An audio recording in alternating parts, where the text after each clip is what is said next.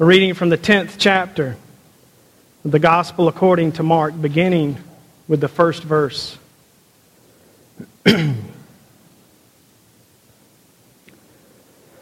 Jesus left that place and went to the region of Judea and beyond the Jordan. And crowds again gathered around him, and as was his custom, he again taught them. Some Pharisees came, and to test them they asked, "Is it lawful for a man to divorce his wife?" He answered them, "What did Moses command you?" They said, "Moses allowed a man to write a certificate of dismissal and to divorce her." But Jesus said to them, "Because of your hardness of heart, he wrote this commandment for you. But from the beginning of creation, God made them male and female. For this reason, a man shall leave his father and mother and be joined to his wife, and the two shall become one flesh. So they are no longer two, but one flesh. Therefore, what God has joined together, let no one separate." Then in the house the disciples asked him again about this matter. He said to them, "Whoever divorces his wife and marries another commits adultery against her. And if she divorces her husband and marries another, she commits adultery." People were bringing little children to Jesus in order that he might touch them, and the disciples spoke sternly to them.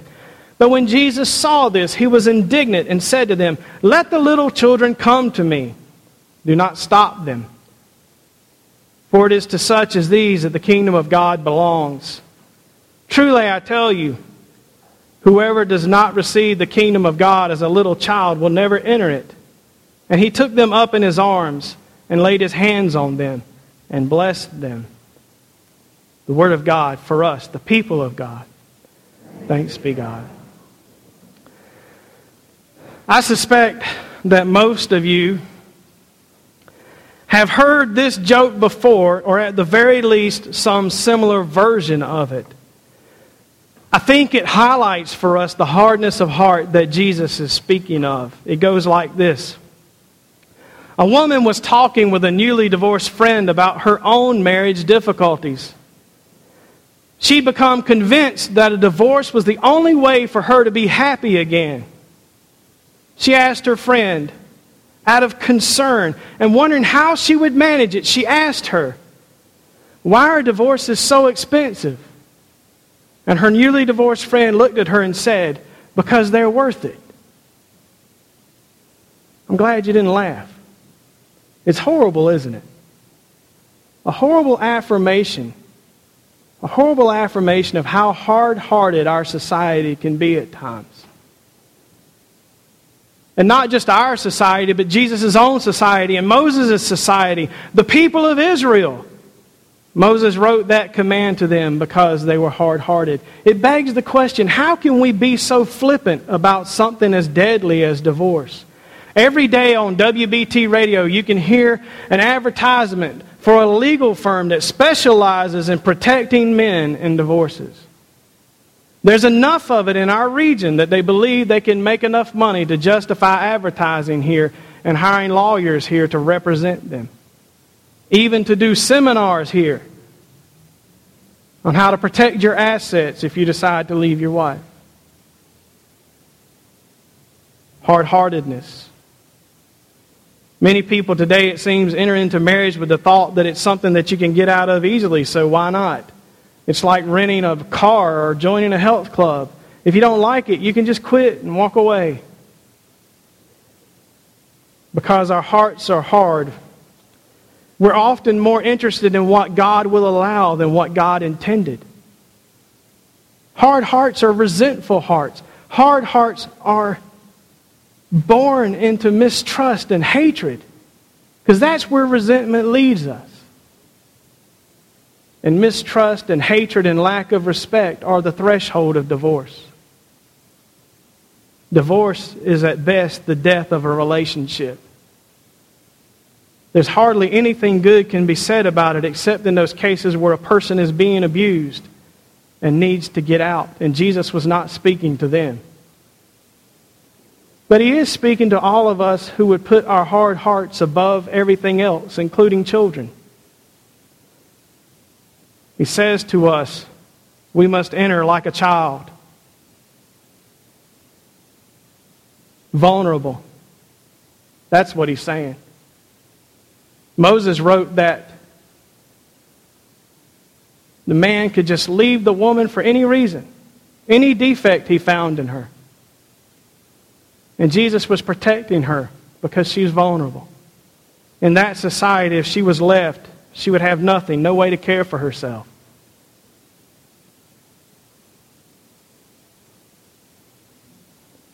To describe the marriage relationship that God intends, Jesus quotes from the 2nd chapter of Genesis. And He said to them, from the beginning it was not that way. From the beginning of creation, what Moses allowed was not God's intention.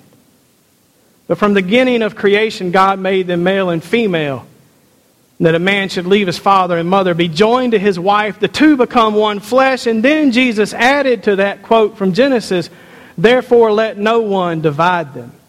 Let no one put asunder what God has joined together, as it sounds in our liturgy for weddings. We still repeat those words, expecting that God will join two people together, not to be broken, but to remain together. From Jesus' own lips, we hear God's intention for the relationship of marriage. From the Pharisees' lips, we heard what God allowed because our hearts were hard. It's a sad contrast, isn't it? What God desires for us is fidelity and to be together forever, to share every part of life together. But what we often look for is, will God allow us to get out if it's too much work? Moses wrote that if a man marries a woman who becomes displeasing to him because he finds something indecent about her, and he writes her a certificate of divorce, gives it to her, and sends her from her house, and he goes on. It's very callous sounding, isn't it? These people came to Jesus with that question to trip Him up, to get Him to say something about the law or about Moses that they could use against Him. But instead of saying that Moses was wrong, what Jesus did is bring Moses' motive to light, to allow us to see that Moses allowed divorce because our hearts are hard. Because we're unwilling to forgive. That we're callous. And that we're often unloving of the people who love us most.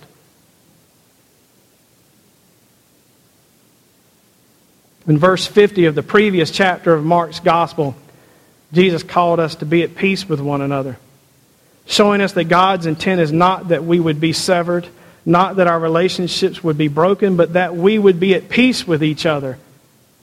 Not to have hard hearts, not to allow hard hearts to rule us, not to allow hard hearts to reign over our relationships, and even to ruin our relationships. Whether it's marriage or anything else, a hard heart will ruin every friendship you will ever have.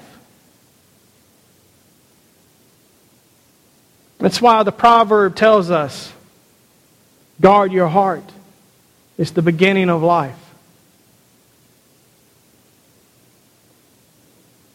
We're not to allow our hard hearts to rule and ruin our relationships. Peace requires love. To be at peace with to be at peace with one another requires that our hard hearts be healed. Be transformed into loving hearts that are full of forgiveness, both for others and, hear this, for ourselves. To be able to forgive ourselves for our failings, particularly when we fail our spouse, our friends, our parents, our children. Often hard-heartedness is an effort to protect ourselves from having to say, I'm sorry. An effort to protect ourselves from feeling guilty.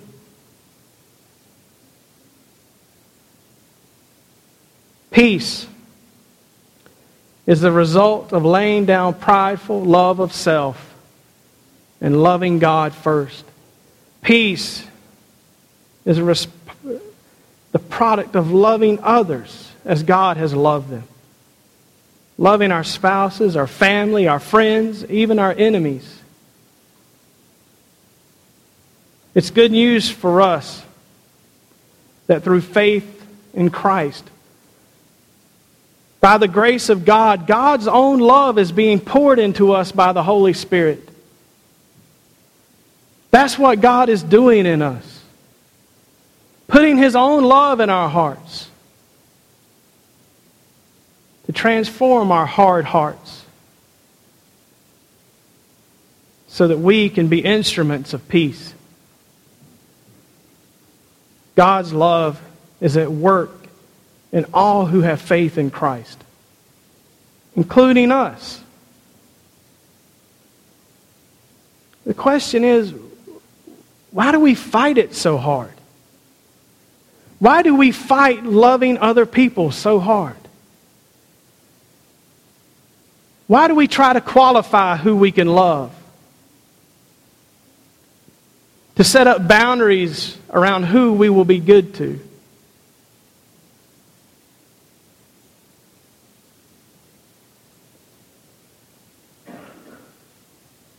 When we choose to serve the hard-heartedness that's in us, to not forgive and to not love certain people, we fight the work that God is doing in us to renew us and soften our hearts so that we can love as God loves. When we yield to our hard-heartedness, we're not yielding to God. And when we do that, we fight the promise that God has made to us through the prophet Ezekiel when God says to us, I will sprinkle clean water on you, and you will be clean. I will cleanse you from all your impurities, from your idols. I will give you a new heart and put a new spirit in you. I will remove from you your heart of stone and give you a heart of flesh. That's the new covenant that God wants to make with us through Jesus Christ. To give us a soft heart, a loving heart, a clean heart, a pure heart, a living heart, not a dead heart, not a hard heart. That's the new covenant that's referred to by Jesus. The first night He sat down with His disciples and shared this meal that we're going to share with Him. As He sat at that table with them, He took a cup, and after giving thanks to God for the cup, He lifted the cup before them and said, "This is the cup of my covenant. This is my blood of the covenant, which is poured out for many, including us." And when Jesus sat there, He was telling them that the day of the new covenant had come, that the day that Ezekiel promised had come, that it was time for God's people to lay down their hard hearts and to let God give them hearts of flesh, hearts of love, hearts able to love anyone as God loves anyone, hearts able to serve God instead of serving our petty desires. Jesus made with us a new covenant on that night and comes to meet us today, to make it again with us today, that we can leave here transformed.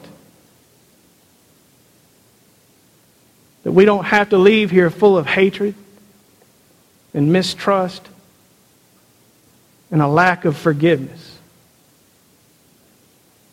When we're full of the traits of hard-heartedness, of envy and selfishness and mistrust and resentment and hatred, dear ones, remember that when you feel those emotions in you, that Jesus desires to take them from you and to change you.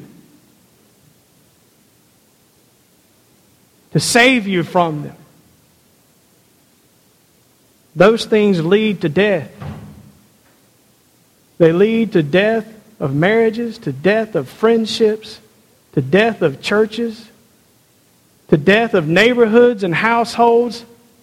They lead to death of countries and genocides and all sorts of horrible things. Hard-heartedness leads to misery.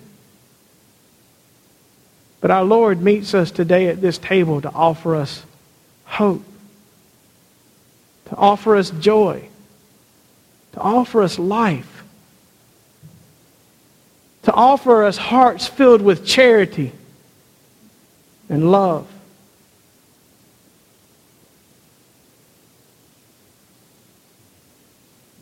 When we allow ourselves to cling to our hard hearts, we cling to death.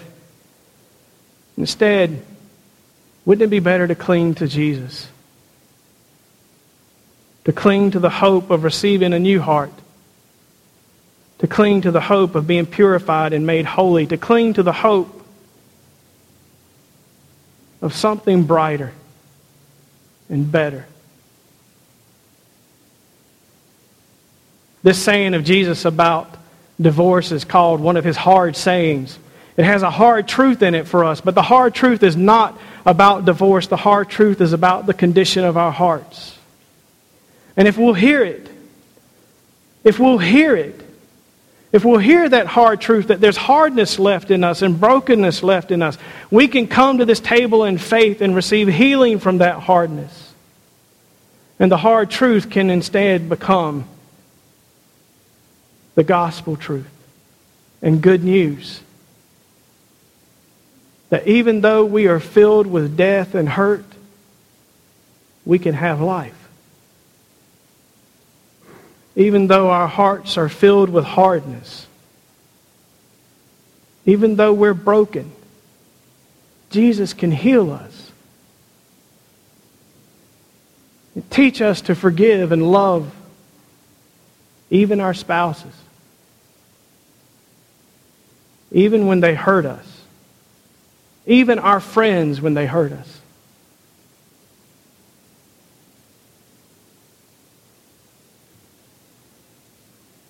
The hard truth is more often than not, and more often than we would care to admit, our hearts are hard and we feel the weight of our brokenness. And the good news, Jesus can heal us. Dear ones, let us come to this table in faith, expecting to be healed.